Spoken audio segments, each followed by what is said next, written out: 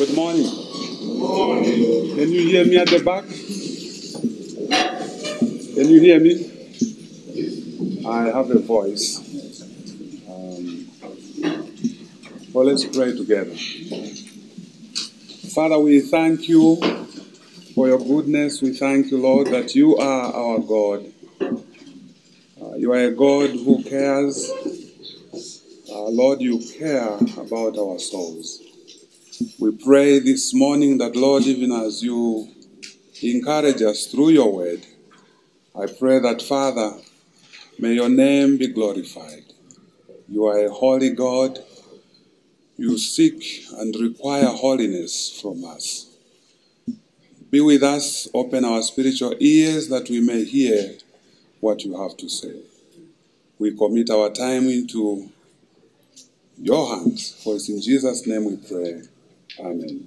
Amen. Serving God with purity and fear.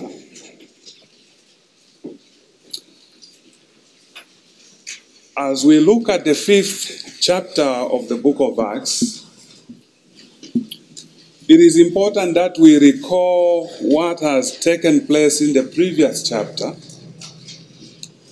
The information of chapter 4 is going to be contrasted with the story told in chapter 5. Remember in chapter 4 that Peter and John were arrested for preaching Jesus in the temple complex.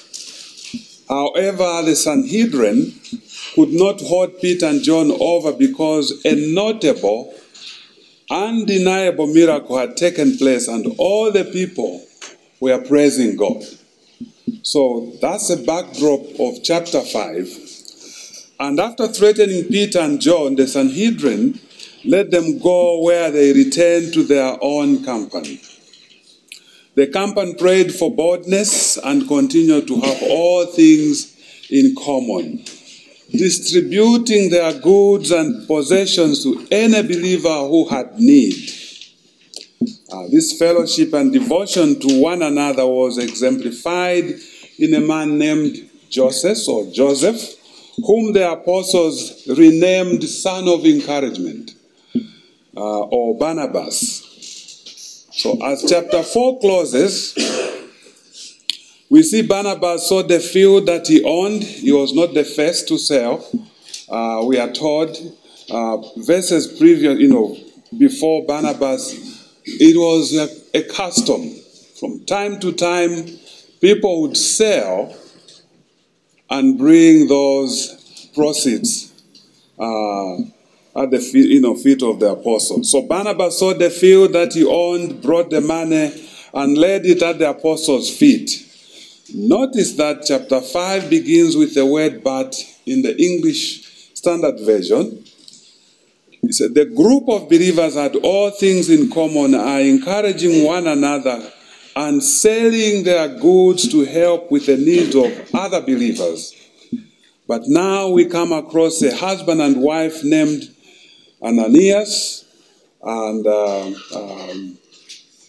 we will meet in spelling, Sapphira or Sapphira, if you are Bemba. God demands that personal holiness characterizes people when they come before him. And he has communicated that demand in some pretty startling ways. I want to look at 3 of those words before we look at the story of Ananias. We'll go to the Old Testament. We'll just preview the 3 stories to help us that we serve a God who does not change. In Leviticus chapter 10, verses 1 to 3, we have a story of Nebat and Abihu. The beginning of Leviticus is God's commands about how the sacrifices were to be presented and offered. So we see Nadab and Abihu come before the Lord and offer unauthorized fire before the Lord because they offered fire which was not commanded. Fire came from the Lord and consumed them. Now, we notice that the reason why this happened, as Moses gives the explanation in Leviticus 10 verse 3, he says, "By those who come near me, I must be regarded as holy. And before all the people, I must be glorified." And second, they involve a sin that might have seemed small and harmless, but God, in his own words, he punished. If men were making the rules about holiness, they never would have called it great sin, worthy of divine administration of the death penalty. But we see these people, they never kept the word of God. There was an instruction, it was only God. But they thought they had power and authorized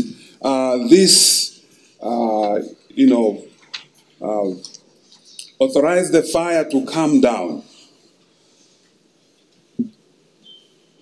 This morning, as we look at Acts chapter 5, the other story is Korah.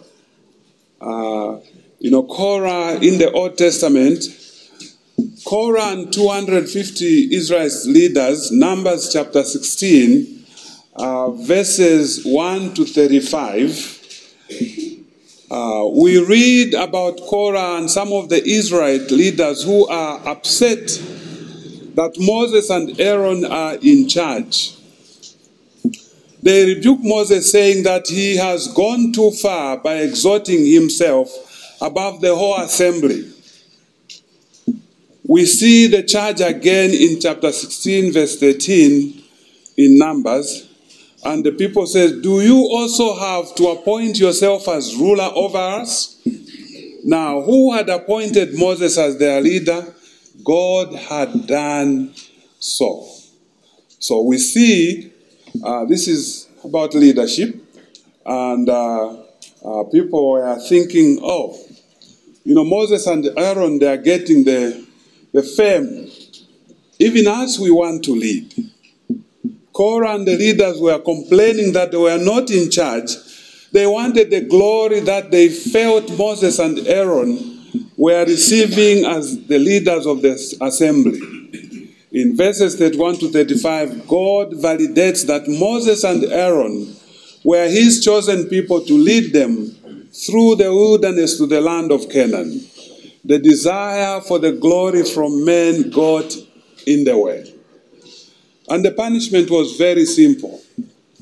The earth opened and it swallowed them, every one of them, and it closed back.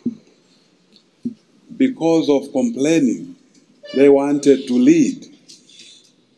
Another story, Uzzah, 2 Samuel chapter 6, verses 3 to 8.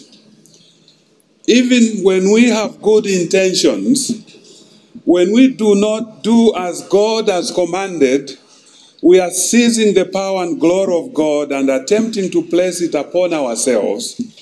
Uzzah had excellent intentions of preventing the Ark of the Covenant from falling off the cart. But God had commanded that no one was allowed to touch the Ark, and only the sons of Kohath could touch the poles that carry the Ark. God struck Uzzah dead for touching the Ark of God against the command of God. God takes his commands seriously.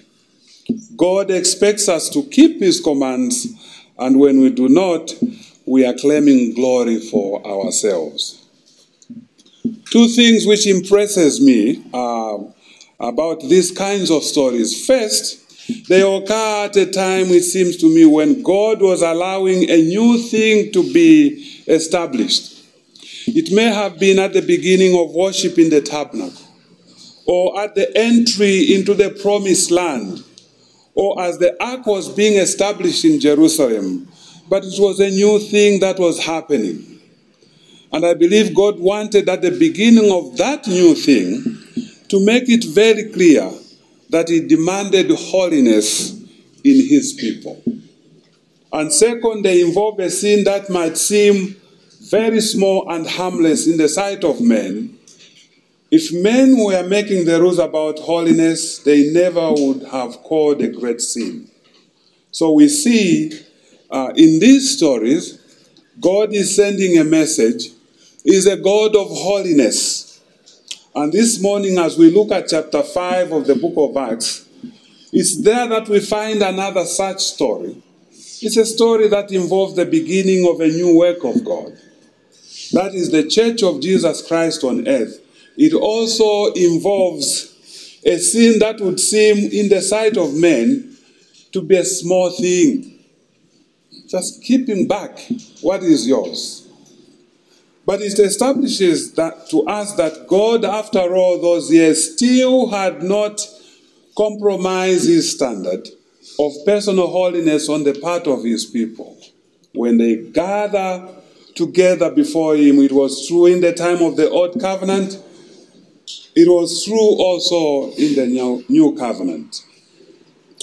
To fully appreciate this story, we have looked at what preceded it. The Lord Jesus had been raised from the dead and had ascended to the Father, and the Holy Spirit had been and was moving upon the people of God in a very powerful way. People were witnessing to the resurrection of the Lord Jesus Christ, and great grace, the Bible tells us, was upon them all. And all Christians were loving one another. And with one heart and soul, they didn't consider that the things they possessed were their own, but willingly sold lands and houses and brought the proceeds to the feet of the apostles to be distributed to the poor and needy among them. What a witness it would have been to the Lord Jesus Christ if the world saw us doing such things today. We are told that the grace of God was demonstrated in a marvelous way in their lives, and the grace of God is still with us. Now there was a particular couple, married couple in the church, Ananias and Sapphira by name, and they saw this great act, and I believe were also greatly moved by it. They were even inspired by it. Also sell a piece of land and which they owned and give part of the proceeds. But no, the thing that they did involved a great sin on their part. Perhaps not so much in the eyes of men, but most certainly in the eyes of the most holy God, in whose church their sin was committed.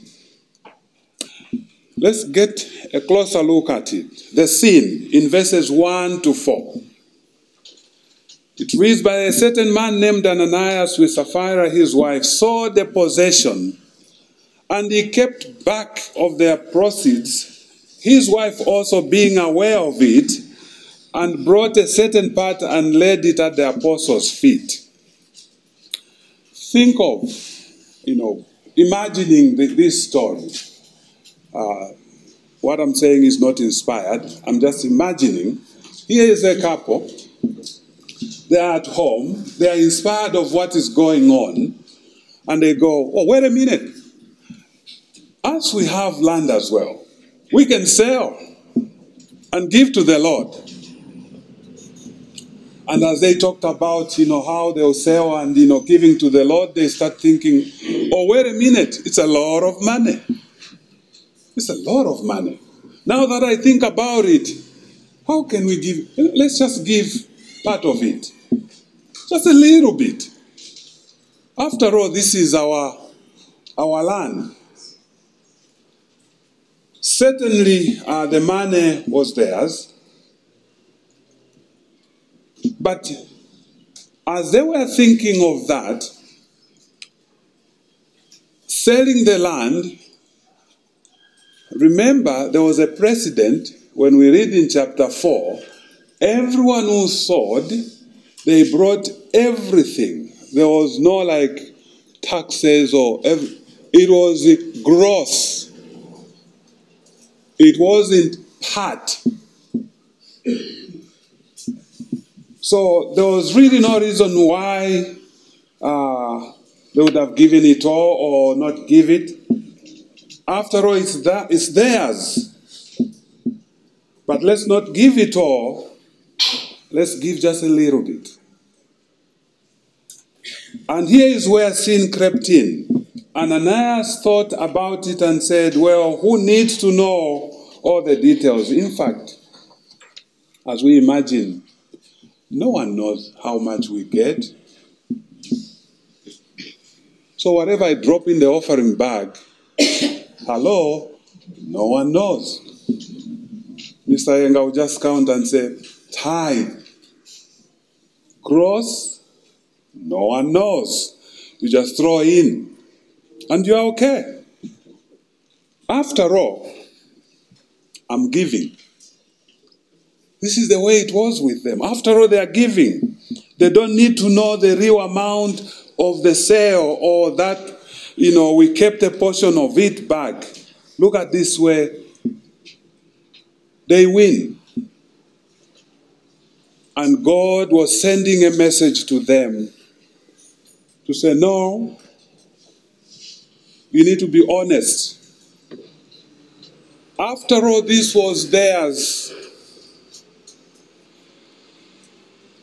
But as they came to the apostles, I want to be reminded, that you think about it for us today. Have you ever sung that song, great hymn, right in time with everyone else in the church that says, all to Jesus I surrender all. All to him I freely give. Have you sung that song?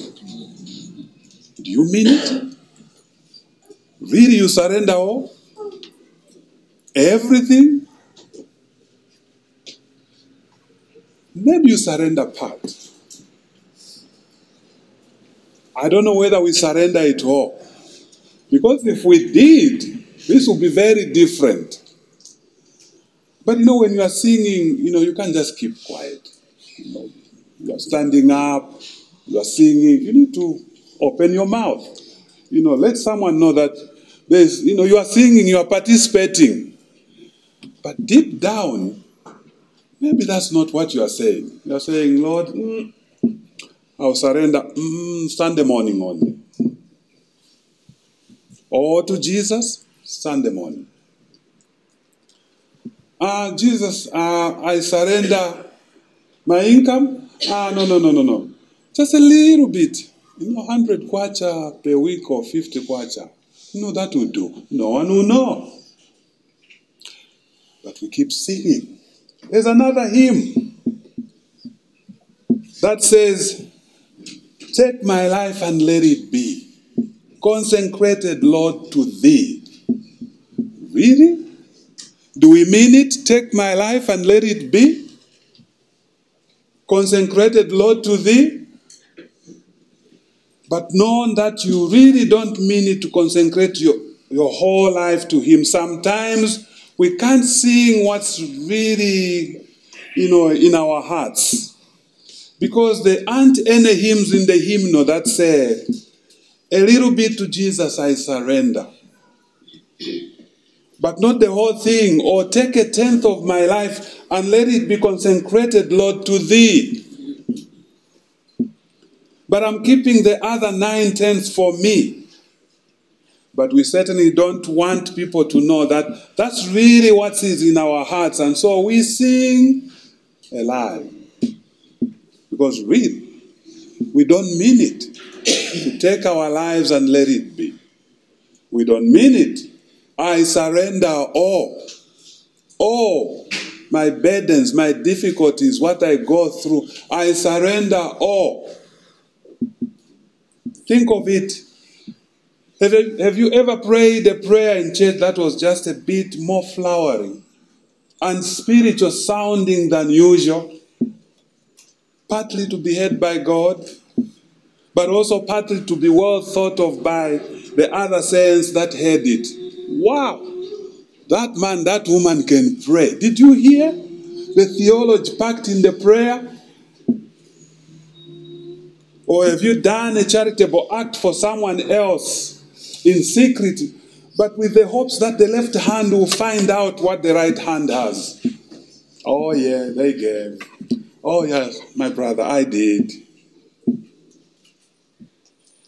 The sin of Ananias and Sapphira, the sin of hypocrisy and of lying to the Holy Spirit was very great before God. I don't condemn them because we are in it. I don't condemn them. To some degree or some form or another, we are frequently doing that. Look at what happened while they brought the money to the feet of the apostles. Perhaps they were expecting to hear people praise them and say the things about them that they said about Barnabas. And yet, the Bible says, but Peter said, Ananias, why has Satan filled your heart to lie to the Holy Spirit and keep part of the price of the land for yourself? While it remained, was it not your own? And after it was sold, was it not your own control, in your own control? Why have you conceived this thing in your heart? You have not lied to men, but to God. Now, how did Peter know this? I believe that the only way he could have known was that it had been revealed to him by the Holy Spirit. Others, maybe they didn't know. And look at the things that he said about what Ananias had done. First, he said that he did not lie to the apostles, but in reality to the Holy Spirit himself. Peter said that they lied to the Holy Spirit and then said, you have not lied to men, but to God. In this, by the way, Peter was affirming the Trinity. You lie to the Lord, you lie to God, you lie to the Holy Spirit. While Ananias thought he was pulling one over on the apostles, he was really seeking to lie to a divine person who knew his every thought and his every motive. We might not see each other what we do and the things we plan, but I want you to know that God sees your heart. He sees your heart. We might pretend that we are so spiritual. We are doing it. But God sees your heart. And second, notice where this evil action originated. Peter said, Ananias, why has Satan filled your heart to lie to the Holy Spirit? What a dreadful revelation. In his act of hypocrisy, Ananias was in reality allowing himself to be an instrument of the devil, who, as Jesus tells us, is the father of all lies.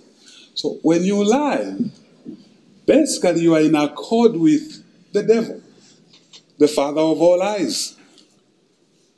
You stop and think for a moment of how much damage has been done to the cause of Christ throughout the church because of hypocrisy. I've heard many people say, and perhaps you have heard them too, that they don't go to church because it's full of what? Hypocrites.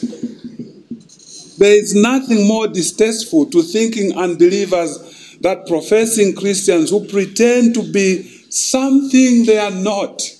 You think about it, there are so many Christians there, they see, they are watching you, hearing the things you say, as the hymnist would say. They watch us, our neighbors know. Our students, they know where we work. Your workmates, they know. And some of them, I've heard some, they say, if that one goes to heaven, I'm going to. I'll be there as well, because I know that one, he's a hypocrite. She's a hypocrite. So we have non-believers out there. They are shunning away from being at church because they know full of hypocrites. No wonder the devil was involved. I think that the devil has accomplished more harm to the cause of Christ by sponsoring hypocrisy. He's selling well. He's doing well on the Wall Street Journal. No wonder the enemy sought to introduce hypocrisy into the church at the very beginning of his story through Ananias. And no wonder God took immediate and startling action to protect the holiness of his church. This leads us to consider the judgment. We've seen the sin, the judgment. The Bible tells us, then Ananias, hearing these words, fell down and breathed his last. So great fear came upon all those who heard these things. And the young men arose and wrapped him up, carried him out and buried him. That was a quick one. Think about it. And unfortunately, there was no SMS because the wife was not there. In today's world, you say, quickly, don't lie when you come here. But there was nothing like that, no SMS. The husband has been buried. 3 hours has gone. The judgment. I've heard some who criticize Peter for this, but I'm not sure why they do, or even why they think that they can. Peter, it doesn't seem to me, really had any idea that Ananias was about to fall over dead. Think of it, this is the first time. And what's more, I even hear of people who criticize God. You know, they say that God was being too harsh. He's very harsh. Such criticism, it seems to me, missed the point badly. God was seeking to communicate at the very beginning of his church that he himself is an unspeakably holy God, and that he does not tolerate sin in his presence, and that he expects personal holiness on the part of the people who come before him. God administers a strong judgment on this occasion. So the Bible tells us that the young men arose, wrapped up Ananias' body, and immediately took it out, probably to one of the nearby hillside tombs, and buried him. I'm sure that the young men were called in part because they were more physically capable, maybe, but I suspect that it was also to follow up the pattern given in the 10th chapter of Leviticus, because there when Nadab and Abihu died before the Lord, that Moses called for his cousins to go and bury them. But I also can't help but wonder if Peter may have called young men to come and do this difficult task because of the lifelong impression it would have made on them. We will never know. But that was the judgment. Well, there is a judgment repeated. Verses 7 to 10. When Sapphira was during all this time is something we are not told. Perhaps she was out doing some kind of business with the proceeds. Who knows? They were loaded. They had money. It's amazing when people have money. Their true colors come, huh? Their true colors come. They order 5 pizzas, just buy. Now it was about 3 hours later when his wife came in, not knowing what had happened. She just entered. I don't know whether when she entered the room, it was quiet. I don't know whether, people were just looking at her.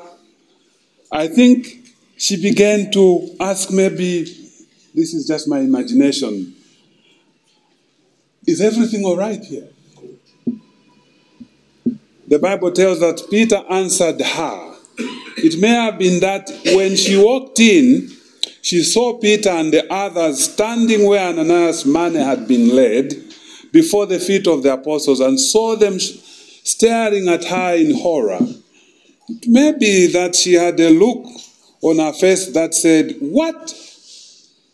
And that look demanded to be answered. The Bible tells us, then Peter answered her, "Tell me whether you sold the land for so much." She said, "Yes, for so much." Amazing when husband and wife connive. It's amazing the things which happen.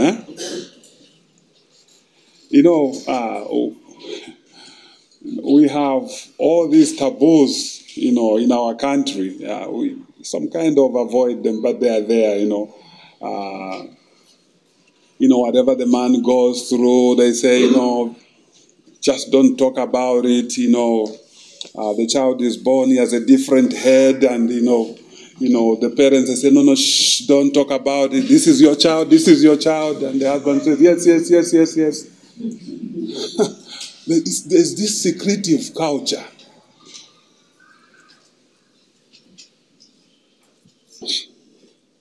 And she said, yes, for so much. That's a lie.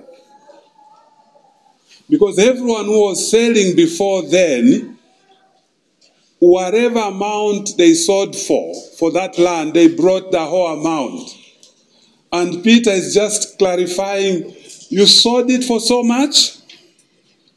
And she said, yes. Then Peter said to her, how is it that you have agreed together to test the Spirit of the Lord? Look, the feet of those who have buried your husband are at the door, and they will carry you out.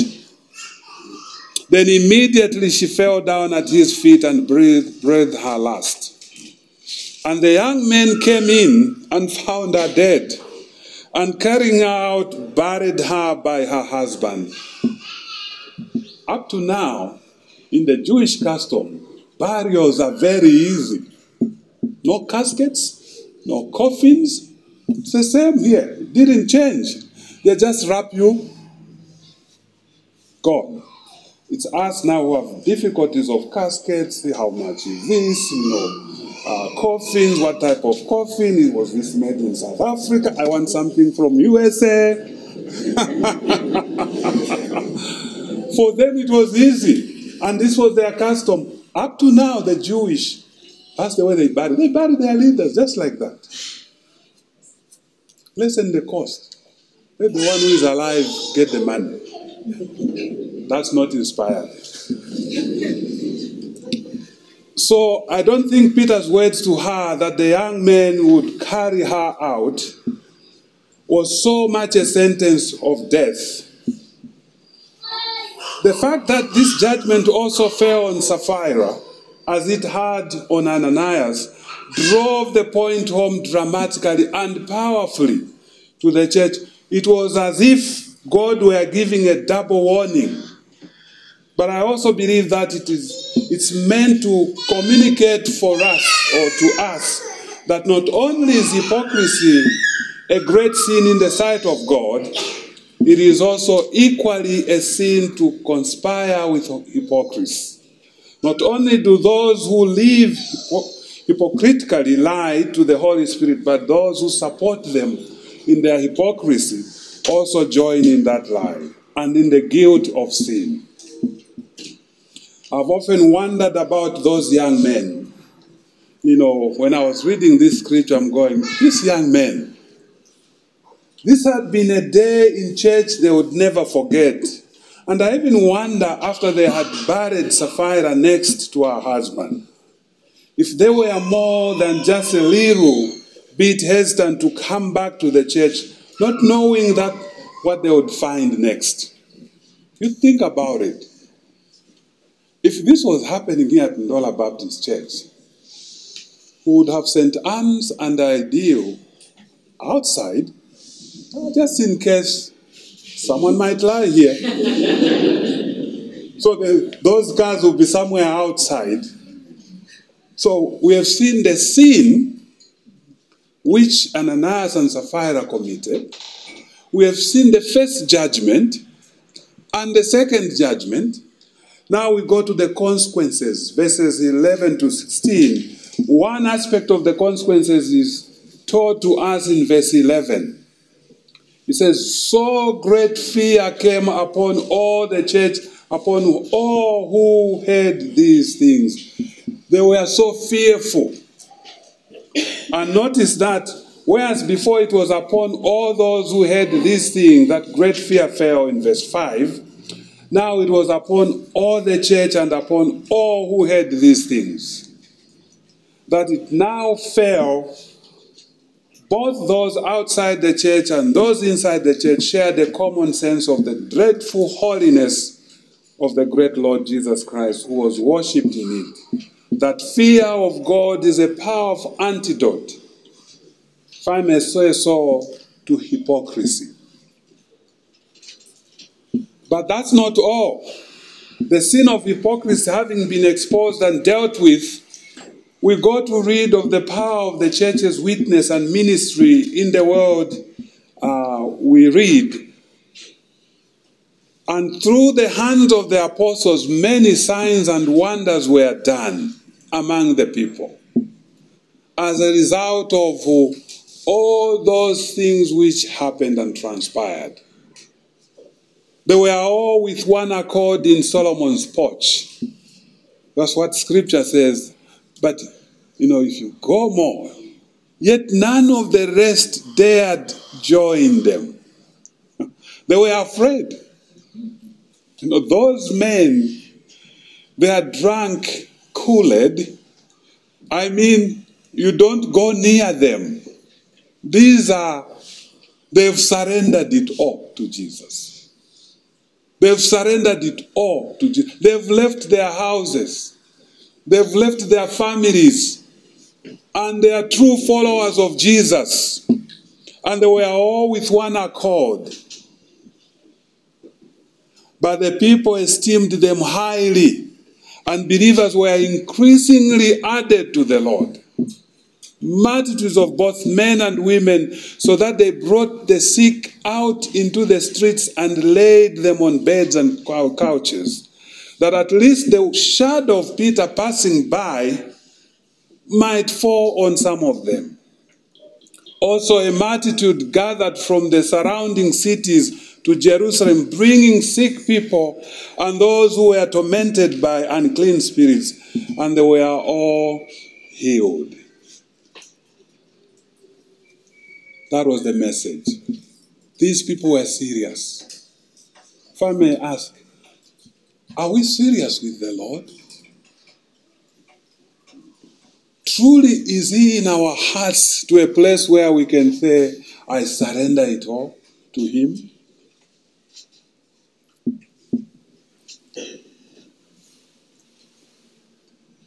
There are lessons to be learned in this. I quote John Piper. He has 4 lessons which I think are appropriate for this passage. What was wrong with Ananias and Sapphira? The first one, he says, they loved their money. They loved their money. They made the sale. They looked at all that cash, and they couldn't bear the thought of giving it all away. So they kept some back. The love of money. Money in itself is not sinful. In fact, we need more business people who can make money. There's one non-believer who impresses me. I'm seeing him as non-believer, but he might be a believer. He's a billionaire. Warren Buffett. Billionaire. Warren Buffett, I hear, he drives an odd Cadillac car. Very odd. It doesn't change every year. and he goes to the same hamburger place to buy his hamburger for lunch. I don't know about you. If you had $1 million in your hands, wouldn't you change? You know, as the Pentecostal thing, you know, Yafikapa, you know, and I mean, it's like, no. You know, I've just stopped going to these traditional churches. Now I just go to Ndola Baptist. You know, you just need to pray for 1 hour. I'm a busy person. Hulupia. But the love of money, well, you know, sometimes the poor people would say, do you know what it means to love money? It means you love the cash as well as human resource. You place your uncle really as someone, this is your money. You know, in families, we have families where they say, you know, Uyako, don't go there, you know. But them, they want to go there and get what they want to get. And they say, no, the others just remain where you are. Human resource. You know, Jeremiah says, cursed is a man who put his trust in a man. It's not me who wrote. When you look at a person and then you figure them out and say, you know what do I say? This is the man, you know, who can give me this, you know, tomorrow. This is the one. So you place that man. That's the love of money, by the way. Because your trust is not in God. You are worshiping that human being, and God says, I cannot be worshipped. He says that you choose God or mammon. The love of money. And sometimes we keep back what belongs to the Lord. We know for sure this belongs to the Lord. You go, you know, if all of us gave a tenth here, would build Hope Baptist Church just like that. And someone might say, but in Shikwet, no, you have a screwdriver at home. You have something. And God commands that you bring something to him. Even to the poor people, he did command. No one shall come to me empty-handed. The love of money. You pile up. I like what John Piper says. You know, I was watching him. He says, I don't want to die with so much cash in my bank account. That would be shame on me.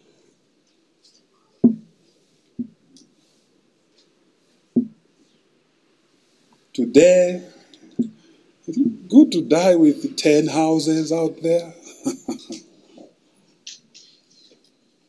Just for you? Well, I don't want to open the Pandora's box. I'll leave it at that. They loved their money. Ananias and Sapphira. Second, they wanted to look more generous than they really were. They wanted the apostles to think that they were like Barnabas. Perhaps they wanted external religious approval. They not only loved money, they loved the praise of men. The two almost always go together. Love of money, the love, the praise of men. Ava, ema spirituals ava. Now, the way they've given, these are the men, the women we need in this church. Sometimes we appear to be more generous, but really, are we? Are we more generous? The third, they lied. Verses 3 and 4, to cover their covetousness and to give the impression of generosity. They lied. If you love possessions and you love the praise of men, your love for truth will dissolve into deception and fraud. That's the meaning of hypocrisy. They lied. And lies for us now in Zambia, it's just part of who we are. It's part of who we are. You go to the bank, you want a loan, because you have 10 acres of land you want to farm. The moment you buy a ticket, you go to Dubai, come back with a Benz or come back with a car, and the bank is waiting for their money.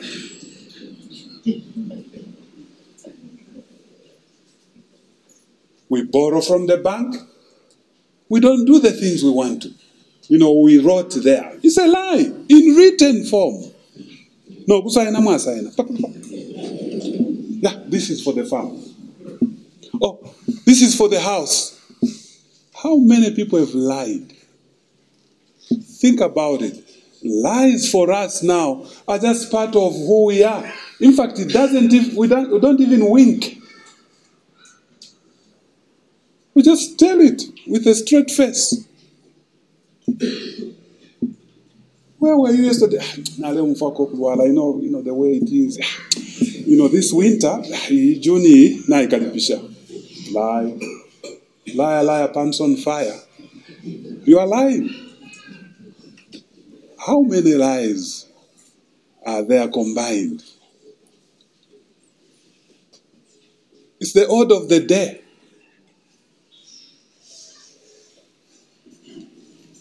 The fourth one, and this is always comes with hypocrisy, they discredited the Holy Spirit. Today, the fear of our God is blown away. The fear of the Holy Spirit is blown away. Verse 3 says they lied to the Holy Spirit. Verse 4 says they lied not to man but to God. Verse 9 says they tempted the Lord. The whole Trinity. You lie to the Holy Spirit, you lie to God, you tempt the Lord.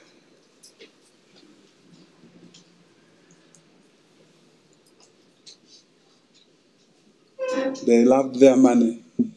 They wanted to look more generous than they really were. They lied.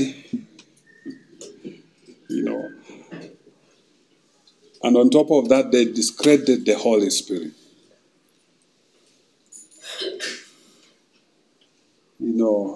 When I was in the Catholic Church, the elders would say, "Atukwimba kati kusansha monaleza." So I would ask, I said, what does that mean? You young man, these young men who are coming up, you can do things here, but so long God is, you just mix God somewhere. Huh? Don't make it difficult for us. So I was asking a question of Adam and Eve, I was so innocent. I said, but this fruit, what happened? They said, you young man, if I give you a glass. I said, yeah. And you break it. That's your problem. I said, but you haven't answered my question. And it's tradition. Now we can laugh, at the Catholics. Certain things they do. Even us we have. Did you know that we do have? You look at when, the weddings are happening. The traditions which we keep. In fact, now it's getting advanced. It's so advanced that, us who are BC people, we are lost in these things. You go to a reception. We never used to dance like that. I mean, it's part of the culture, not culture, culture. I mean, if people want to do it that way. If you disobey, they say, where are you from? Can't you see the tradition? There are so many traditions we imbibe right here. When you look at them and you compare with the scripture, the scripture says, no, that's your tradition. God works powerfully through a church of people who are real before Him. If we are real before Him, God will do wonders. It's not about the strategy of how to witness to people. It's not the theology of missions. There is a simple theology. It's about preaching the word of God and being real before Him. People will come. Because God is the one who brings people. As we see the apostles were preaching, they were just preaching Jesus crucified, the same message. But people came. He has shown us very clearly in the very beginning stages of the history of His church, God will not tolerate unholiness. This has led me to ask myself often, why is it that more of us do not drop dead in church? Why isn't St. Anne and Ideal so busy every Sunday that they can grow their businesses? They are packed in parking lot because people drop everywhere. They should be there for Sunday morning pickup.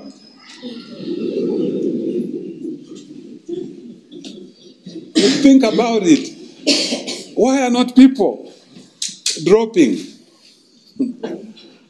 I can't think of any reason other than God's grace. In name, God's grace. It is only by His mercy that we don't all suffer what Ananias and Sapphira suffered. You know, if this was happening here, there will be very few people coming to church. You get paid, you are so scared to come to church. Because as soon as you come, you just see St. Anne's and Ideal packed. You think about it. But now we're not scared. God's grace. But we serve a holy God. He will never compromise. Well, God's grace is not cheap. Maybe some of us, we are part of what Jesus said when the apostles were so furious with these other people who were not doing the things. He says, no, don't, let them be together until the last day. In other words, we'll all be together. We'll be singing the same songs. We'll be doing the same things, visiting the sick and everyone else. But not all are Christians. Not everyone has surrendered their lives to Jesus. Not everyone can say, take my life and let it be consecrated to you, Lord. There are not many. No wonder it says, narrow is the gate for those whom God has called, and wider is the gate for those who are going somewhere. We need to be real before God and real before each other. Not to lie. There's another lie. You might not have anything at home. And when we are greeting each other, says, how is it? How is it? Oh, no, that's good. And, I'm doing well. No, just doing well, praying and everything else. The lie is, you don't want to share. There's this pride about us. Like in the olden days, my older brother and everyone else, they would make sure I don't eat from someone's home. Even if you are looking at your home, there is nothing. There's only salt and meal. But when you look at your neighbors, they are eating something. You want to go there. They say, no, I don't want other people to know that we don't have. You don't eat from someone else. You eat here. We are not real. We're not real to one another. Where we can pour our heart to one another and say, this is who I am. As we say, we are now dancers. When you put on that mask, those people can dance like hell. And once they remove that, you will not know them, that these people dance. I met, one priest, he was from an Anglican church, and I won't mention the names and everything else. We are doing braai, we are eating and everything else. This priest was so drunk. I was saying things and all kinds of things. And so I'm going, I didn't know that he's a priest. In my heart of heart, I said, wow, this non-believer. What happened to him? Then on Sunday we go to church. I see him in his robe. He's a priest. He's so holy in front. I'm thinking to myself, is this the way we need? This is Nyao dancer. We become imposters. We facade.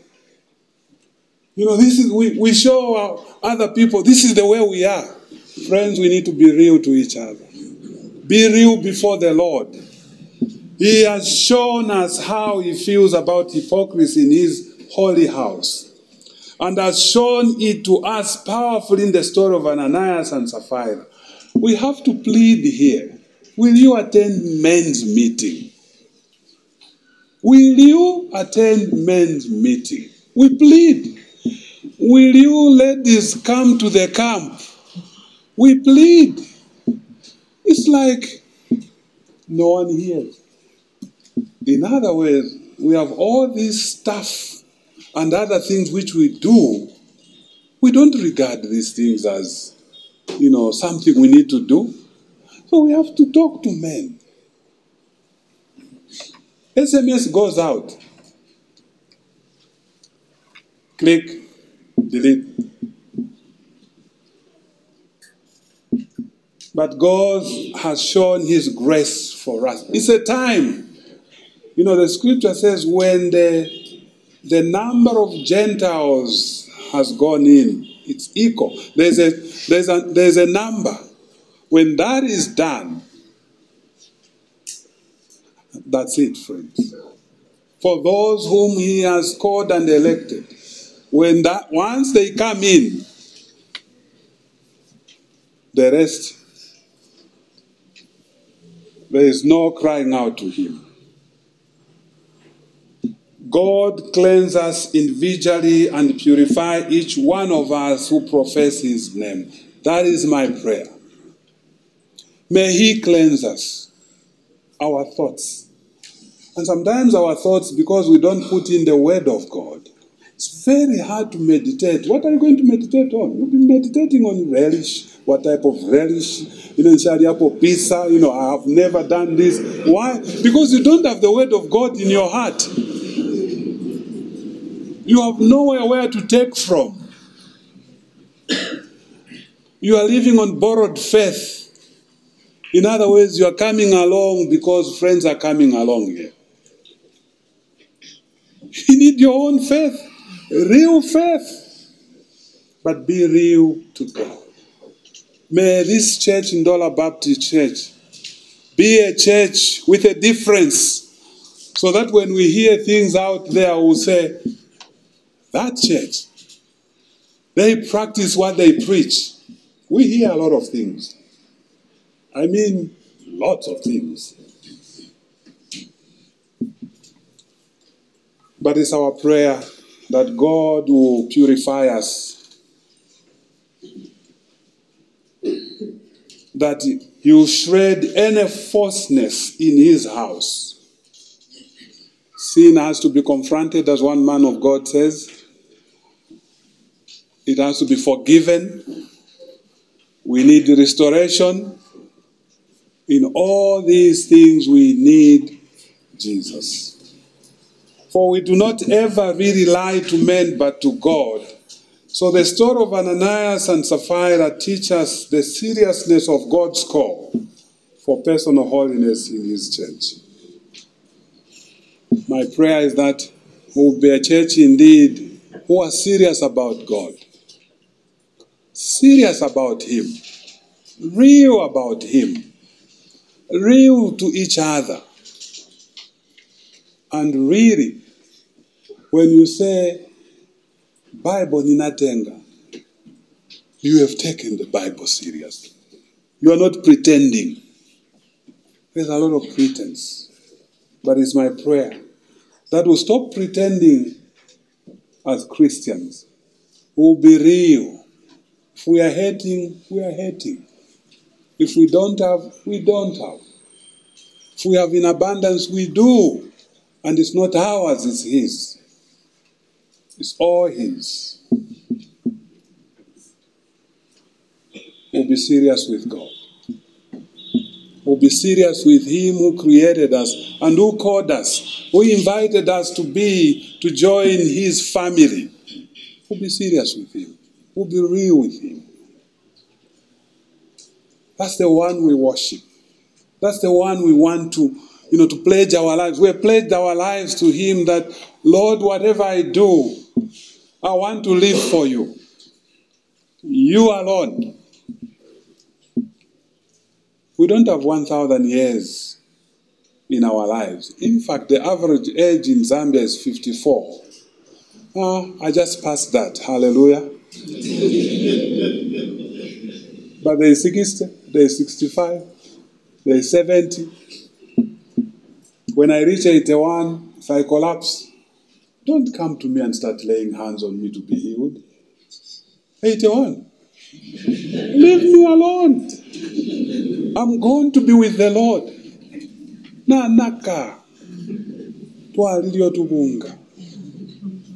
So friends, this is an encouragement for all of us to take God serious.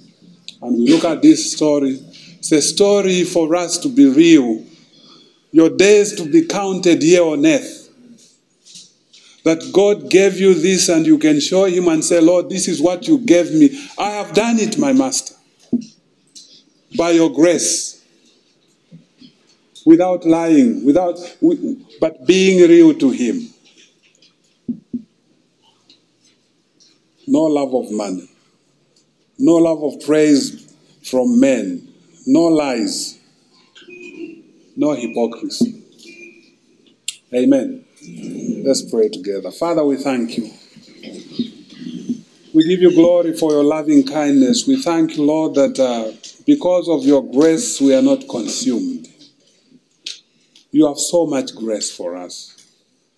We lie, we covet, we do all kinds of things, and yet You don't punish us. You show us Your grace. I pray that, Father, will be serious with You. May we be real with You, Lord.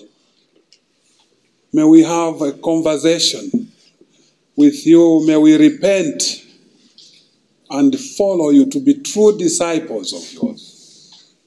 I thank You, Lord. I thank You, Lord, for Your church here at Ndola Baptist Church. You called each and every one of us to be here. Not by accident, but Lord, it's by Your divine appointment we are here. And Lord, we pray that we'll do the things we are supposed to do. Lord, we'll work our job description as Christians to do the things You have called us to do. With purity and reverential fear for You. We thank You, we give You glory. Continue, Lord, leading us. It's in Jesus' name we pray. Amen.